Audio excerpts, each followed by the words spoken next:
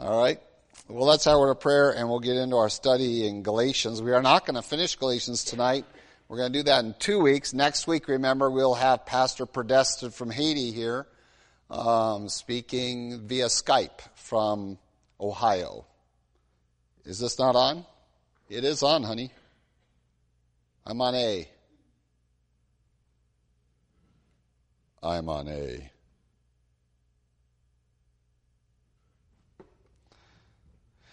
All right, and so we're going to do, we are going to get to the last verse, interestingly enough, but we're going to skip a little portion in the middle that I want to develop a little bit more in 2 weeks. And that, so it's going to seem like I'm skipping around a little bit, but I really see a great comparison and contrast in these closing remarks of Paul. And he picks up his pen by his and writes it himself, which he notifies the Galatians of, as we're going to see. But before we get into this too much, let's go, Lord, in prayer. Lord God, we thank you for your love for us. We thank you again for your word and for the opportunity to study it this evening. And we pray that you might guide our thoughts into your truth, and that they might not only be informative, but they might be transformative in our lives. And we do pray that you might have liberty to work in this hour, to guard it from error, from opinion, and that it might be your truth, that we might recognize its authority in our life and conform ourselves to it as you require us, that we might truly put credence to our words that we are followers of yours. And we praise his in Christ Jesus' name. Amen. Well, verse 11 of Galatians 6 starts off with, "See with what large letters I have written to you with my own hand." And we're going to get to that a little bit, why that's necessary. He is not a professional writer. He often is using an amanuensis, which is just an old world term for secretary.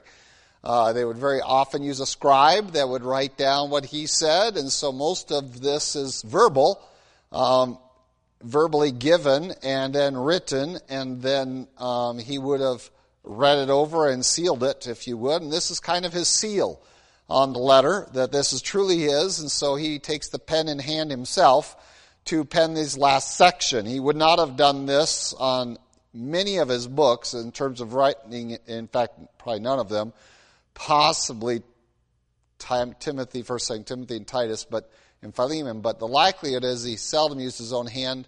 The instruments and the materials for writing were expensive, and someone who can't see sufficiently to write small enough would have used a lot of all those expensive resources.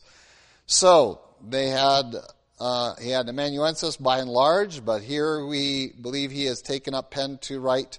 Some would contend that this means he wrote the whole thing with his own hand, but it is more evident that he just did this last portion. And so he's going to revisit his main argument with his own hand. And he's going to touch on that, and it seems a little out of place because he's really finished his whole presentation, and he really completed that in verse 10. He now is going to add some pressure to our understanding of the personal nature of what he's writing, that this is something that is not just a little theological treatise he's putting out there, but he has a real genuine personal concern, and he wants to put it in his own hand. And so he's going to really revisit the primary purpose of the book, and that is to counter the Judaizers who are saying you need to get circumcised and keep the law in addition to trusting in Christ, that trusting in Christ alone is insufficient, and therefore you must become a good Jewish person in order to really please God. And so Paul's writing strongly against this. And so let's go ahead and read the portion that he has written out here for us, and you'll see it picked up very quickly. And we're going to really look at the beginning and ending of this, and then some of the middle I want to pull out for next week, or for 2 weeks. It says in verse 12, "As many as desire to make a good showing in the flesh, these compel you to be circumcised. only that they may not suffer persecution for the cross of Christ. For not even those who are circumcised keep the law, but they desire to have you circumcised, that they may boast in your flesh. But God forbid that I should boast except in the cross of our Lord Jesus Christ, by whom the world has been crucified to me, and I to the world. For in Christ Jesus neither circumcision nor uncircumcision avails anything, but a new creation. And as many as walk according to this rule, peace and mercy be upon them and upon the Israel of God. From now on, let no one trouble me, for I bear in my body the marks of the Lord Jesus. Brethren, the grace of our Lord Jesus Christ be with your spirit. Amen. So we have Paul again visiting this whole idea of circumcision, and he wants immediately, just like he did early in the letter, to set an understanding of the motives behind these Judaizers, these ones who want you to be circumcised so badly. But he also wants you to recognize the theological failure of their position, that it just breaks down. And he's going to do this in really a very few sentences. He's going to present this all, and then he's going to set up the contrasting position in Christ that he is going to symbolize by his own life. And again, one of the themes we have been looking at towards the end of the book is the contrast between life in the flesh and life in the spirit. And so we're going to handle the flesh side tonight, and in a couple of weeks we're going to handle more of the new creation, the spirit side of what it means to be crucified to the flesh, and what it is then to walk in the spirit, and really summarize that facet of the book. So really, tonight and 2 weeks from tonight is going to be our final summarizing of Galatians from these two main themes that we have seen presented here, one in the first half of the book and one emphasized more in the second half of the book. And so Paul's going to address this, and we start off with him in very much a similar frame of mind, a similar kind of accusatory speech. He is going to go after the Judaizers. He said, every single one of them, and anyone who is following after them, are focusing on the flesh, and they have this desire. This is what they want to make happen. And he's going to drive right to their motives and say, okay, here's what they want. They want you to have a good showing in the flesh. And of course, the flesh he's talking about is the foreskin. And so he's like, they want you to be circumcised, so you have all the fleshliness of the law evident on your body. And that is really their victory dance, if you will, because once you conform yourself to one part of the law, what does the law require now? That you keep all of it. And so he doesn't have to address every facet of the law, though he did hit on several of them in Galatians, and more expansively hit on many of them in Romans and other passages that develop this skeletal outline of Galatians. And so he goes right to their motives, says they're trying to bring you under the entirety of the law by pressing this first flesh requirement and glorying in it. They want to have that glory, that you are now subject to the law that they are experts in and that you're ignorant of, because you're Gentiles by and large. And so they want to enforce this on you and to compel you to be circumcised, to convince you that without that you can't possibly please God.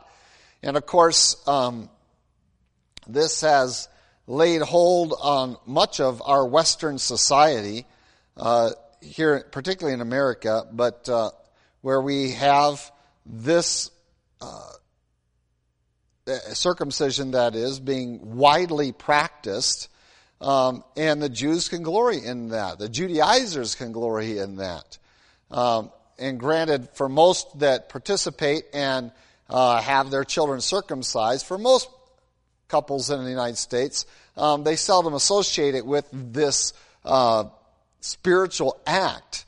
And yet Paul says, the motives of those that are compelling you to do that are suspect. And so the circumcision isn't meaningful in the working of God today because of the completed work of Jesus Christ. But one of the things it was doing for these Judaizers and for Some within the church, he gives the second half of their motivation, is that way they may not suffer persecution for the cross of Christ. And I say, well, how does that keep you from being persecuted?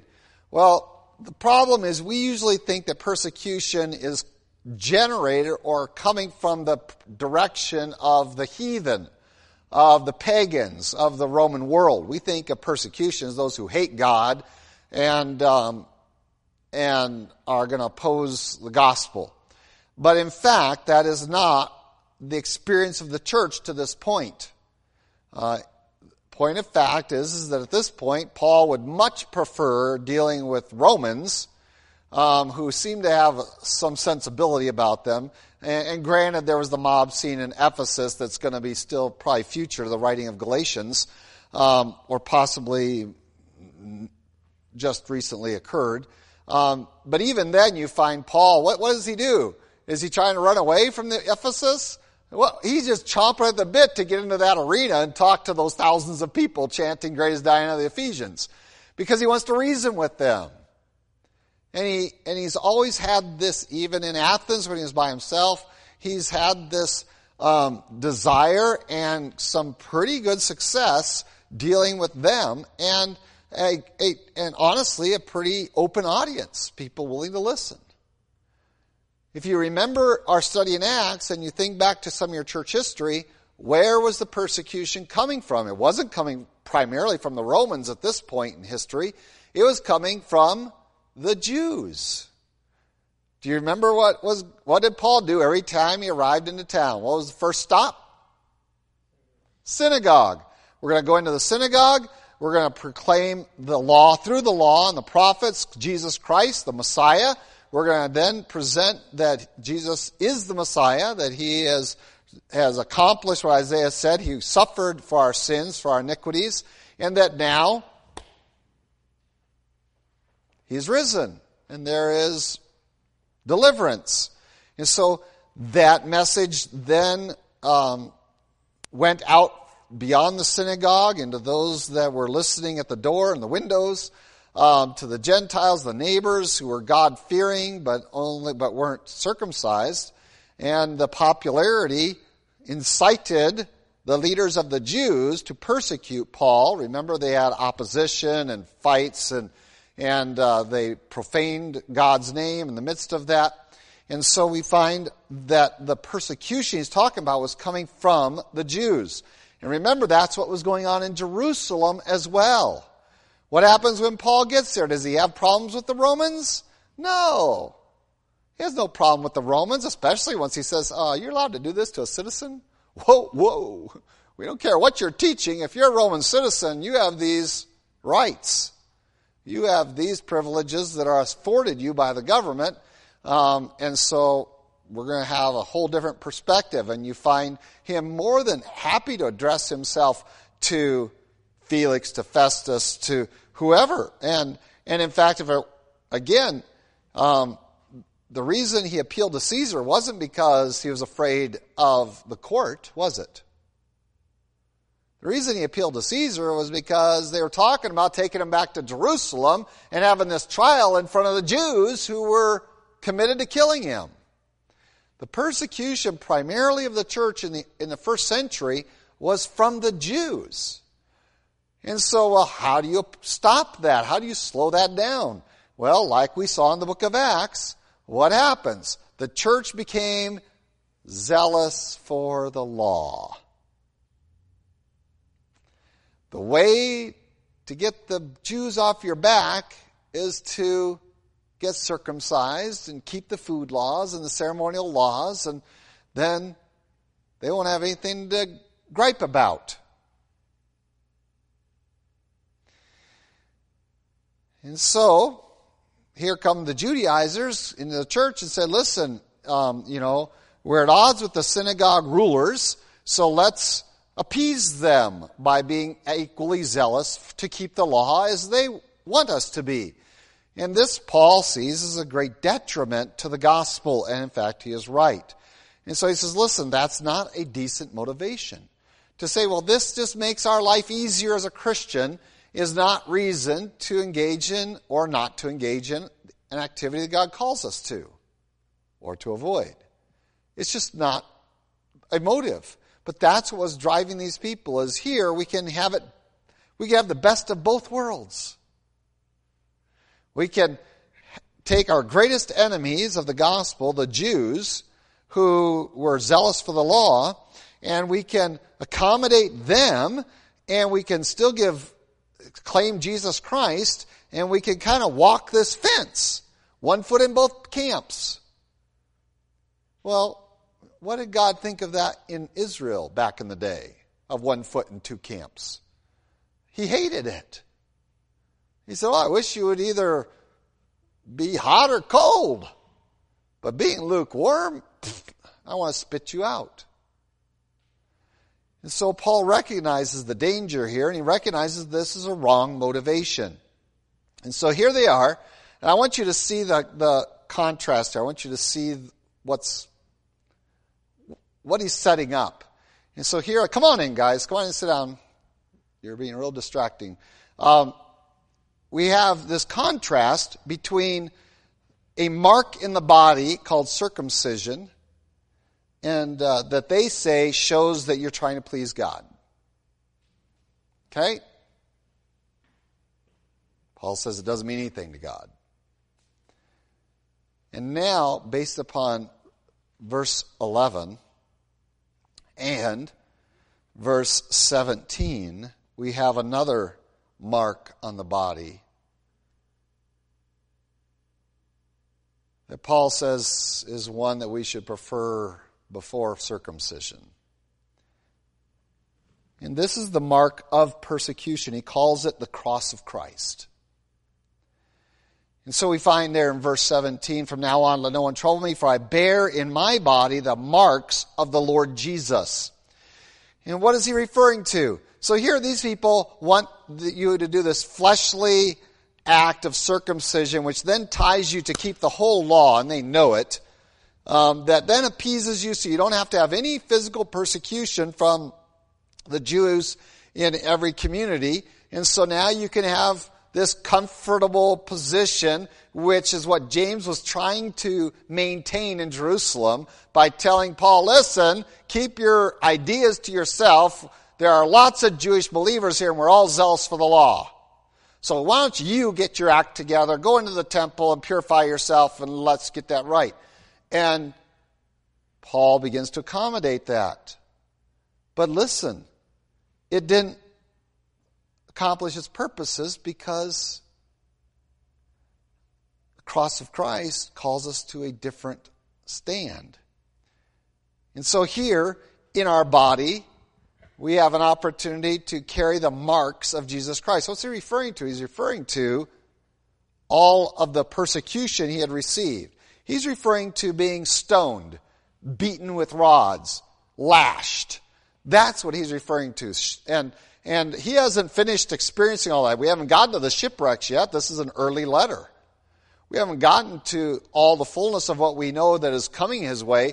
But he already has experienced, remember, the stoning. That happened in the first missionary journey. Where? In the area just south of Galatia, where this book was written to. That group. And so he reminds them that the real marks that you belong to Christ aren't those that are done to appease people, but are done by people persecuting you. So when he talks about glorying in the cross of Christ, he is not just saying that we're going to take a symbol of a cross and, carry it around and make it gold and all that. That's not what he's talking about, glorying in the cross of Christ. It is comparable to what Peter said, that if you are Christ, you will pick up his cross, you'll pick up your cross and follow him. That's what he's talking about here when he talks about glorying in the cross of Christ. It is not that he had a big gold chain with a big bling thing here and a cross. No. That's not how you glory in the cross. You glory in the cross by picking one up and carrying it and following Jesus. And this is what he did. And he bore the effects on his body of being willing to suffer with Jesus. That is, they hated the Lord, they should hate you. Why are you trying to avoid persecution? It is something you ought to be willing to embrace. It is the offense of the cross, and you ought to be willing to pick that up yourself and follow Jesus all the way down that same road. You should be willing to go down the Via Dolorosa, the way of suffering. You should be willing to do that, and those marks on your body, those are the ones that are the evidence of your faithfulness to God. Circumcision isn't the mark of faithfulness to God. It is those scars put on there by the enemies of God as you serve God faithfully no matter what. So why was Paul writing in such large letters? Well, if you have ever witnessed the stoning, and unfortunately today you can do that on YouTube because they are still practicing this in some Arab countries where they are stoning people, but they don't do it very well. But the primary purpose of the stoning isn't just to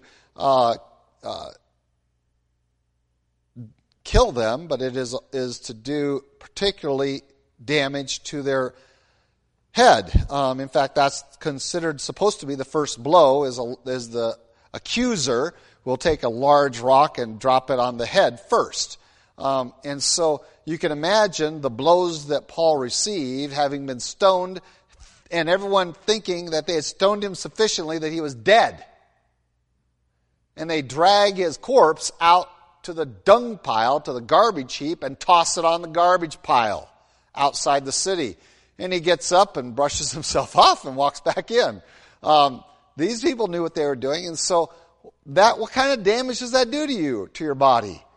We think, well, he just jumped up and he had no ill effects. But the fact is that he did have some ill effects. And he even talks about that several times, that he had thorns in the flesh, at least one thorn, that he asked God to take away. Some think it was his eyesight. But the damage that would have done to him and the disfigurement that would have had, he carries. So he talks about the marks of the Lord Jesus on his body. He's not talking about circumcision. He's not talking about this carefully crafted way of trying to avoid trouble. He is embracing the suffering of our Lord Jesus Christ and saying, I am going to be a minister of the gospel no matter the cost to me personally, even bodily injury. And so if you want to glory in something, don't be glorying in circumcision and in trying to appease the Jews and trying to keep the law, which, by the way, he interjects, no Jew keeps the law. Right? If the Jews kept the law, there would be no need for sacrifices, would there? Why do you have to give a sacrifice? Because, I broke the law, now I have to go take a lamb, and even the priest has to do this. And we have this very well developed in Hebrews, right? And so we find that the Jews couldn't keep the law, and so that's not that circumcision isn't a fleshly thing to glory in. If there's anything in the flesh that we can point to with joy in terms of it representing a true commitment to Christ, it is the marks of persecution.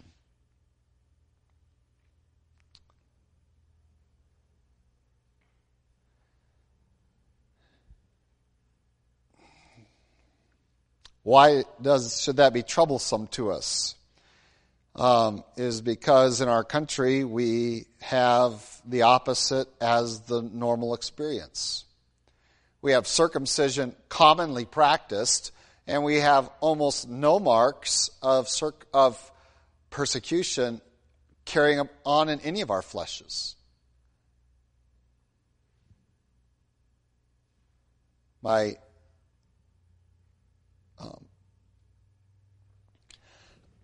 exposure to a few brethren who have made it here to speak to pastors' conferences a couple of times, and also times I've been able to get into some environments.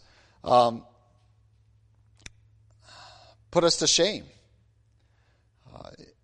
I was at a pastor's conference in Arizona, and the speaker there was a pastor from Russia who survived. What did he survive? Beatings, imprisonment, almost destroyed his voice.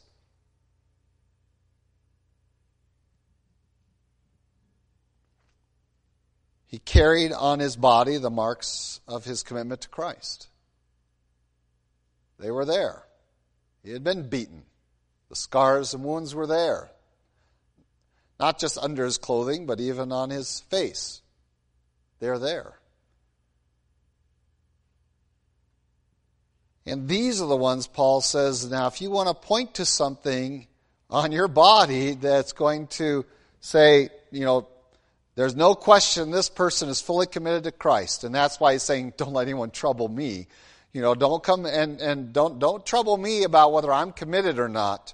I have these marks, not circumcision, but the marks of beatings, stonings. They are the evidence of my commitment to Christ. And those are the kind of marks that, frankly, we don't experience. And because of that, we think that we're suffering persecution if, somebody laughs at us because we say we're a Christian.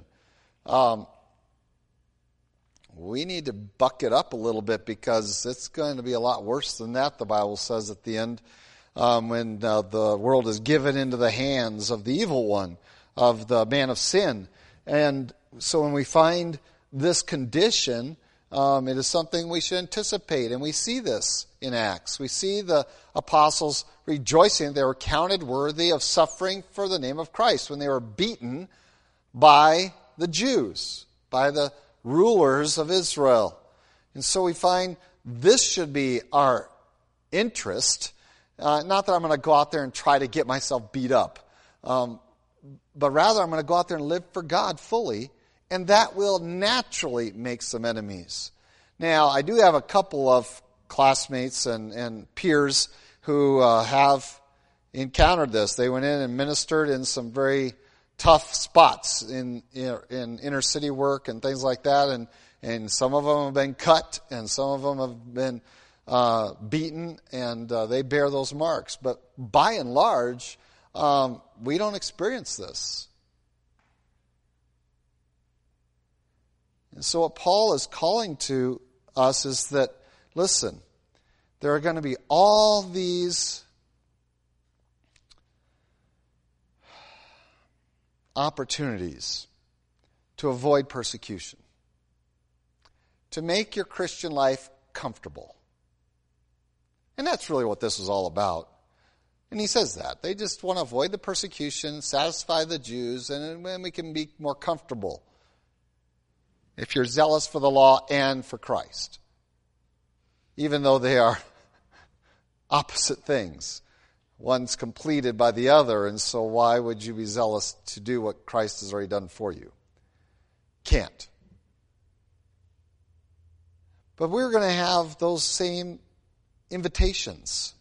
Compromise here a little bit, and then we won't have to have such opposition in the world. If we just compromise here a little bit, compromise here a little bit.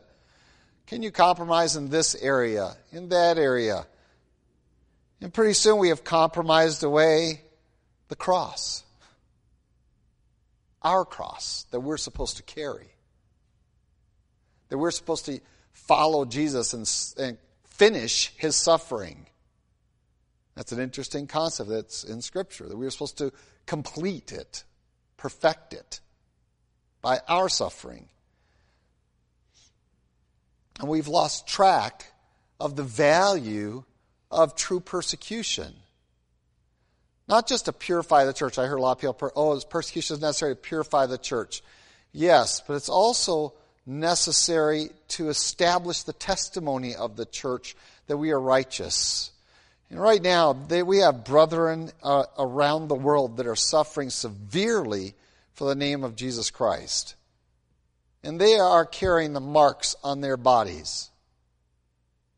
And some of those they carry into the grave.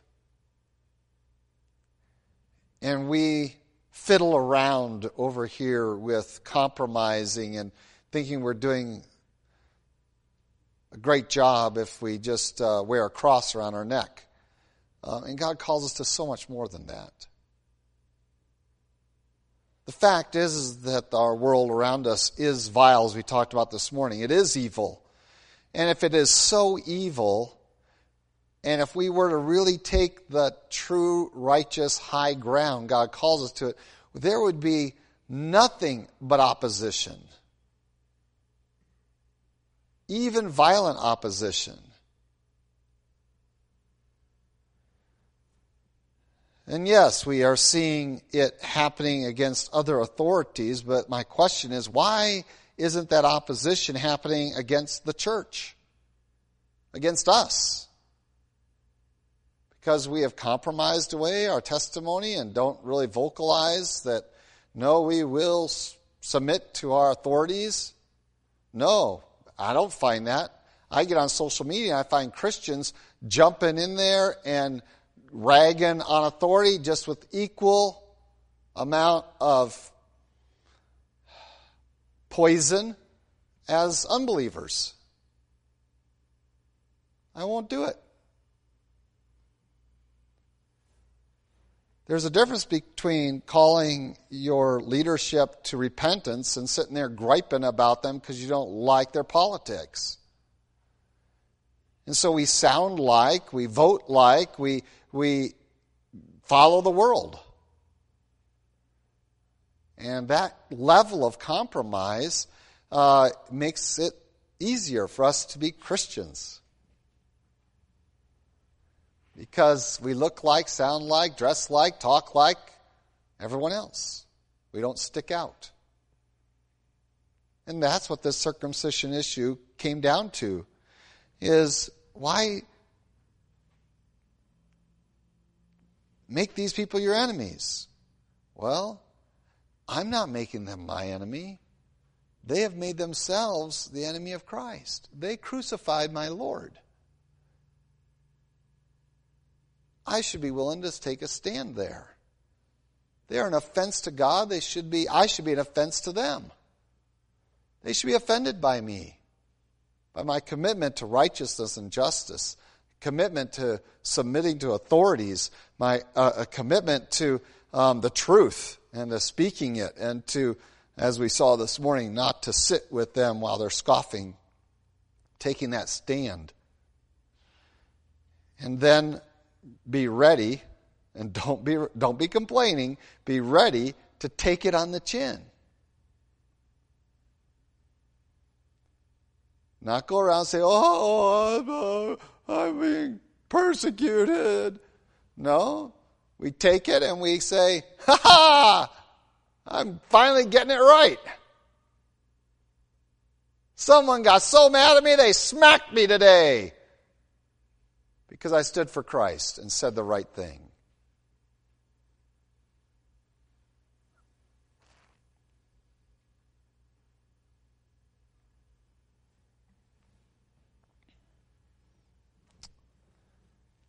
This is the boldness that God calls us to, that is demonstrated in Paul's life. And he says, you can't really bring to question my faith and my relationship with God because I have the marks of persecution. And when I encounter men who have been imprisoned and beaten, whose families have been killed, tortured, I am not going to go into theological dotting I's and crossing T's with them. I don't have the right to. I don't have the marks on my body that they have. I haven't faced a time when someone said, if you believe this for real, we are going to beat it out of you, and stood. I haven't ever been tested that way.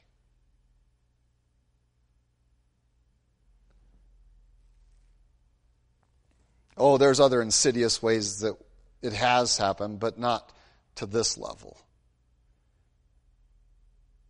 And so we're called here by Paul that if you want to really see the mark of Christianity on your body, well, it isn't the circumcision. It isn't keeping the food laws. It isn't keeping all of that. It is the bruises, broken bones, the damaged organs, because you stood alone and took the beating with joy in your heart, and you sat in the prison cell and sang till the jailer came to Christ. That's the mark of discipleship. That's the evidence that you are Christ in the flesh. Where's the fleshly evidence?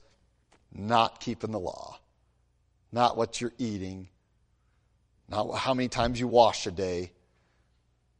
Where are the scars of you taking a stand for Christ? That's the mark that we need to be looking for. When we see that, we need to back up a little bit with a lot of respect and say, I'm not going to trouble you for 1 minute. Because you've taken a stand I have only dreamed of and hope I would endure and not deny my Lord. Let's pray. Lord God, we thank you for your love for us. Thank you again for your word. We do pray that we might be careful to recognize the fleshly evidence of faith, of true following after you. It is not in how comfortable we are in our Christianity, but how the world hates us because it hates you and because we are so much like you, that they do not want to tolerate us, even to the point of violence. Lord, we certainly aren't praying tonight that we get beat up this week, that we have that violence inflicted against us. Rather, that we would take a stand, that we would have a heart and spirit that would be prepared to do so, that we would make such a difference in the environments that you put us, that your enemies will just naturally be our enemies, that they will make it so. Even while we love them with your love, seeking to reach them, that they would despise and reject us because they've despised and rejected you. And so, Lord, we pray that we might walk more in the light, more in your spirit this week. That the world cannot help but deal with us one way or another. All to your honor, glory, and praise. Lord, help us to have the courage to take up your cross and to follow you. In Christ Jesus' name, amen.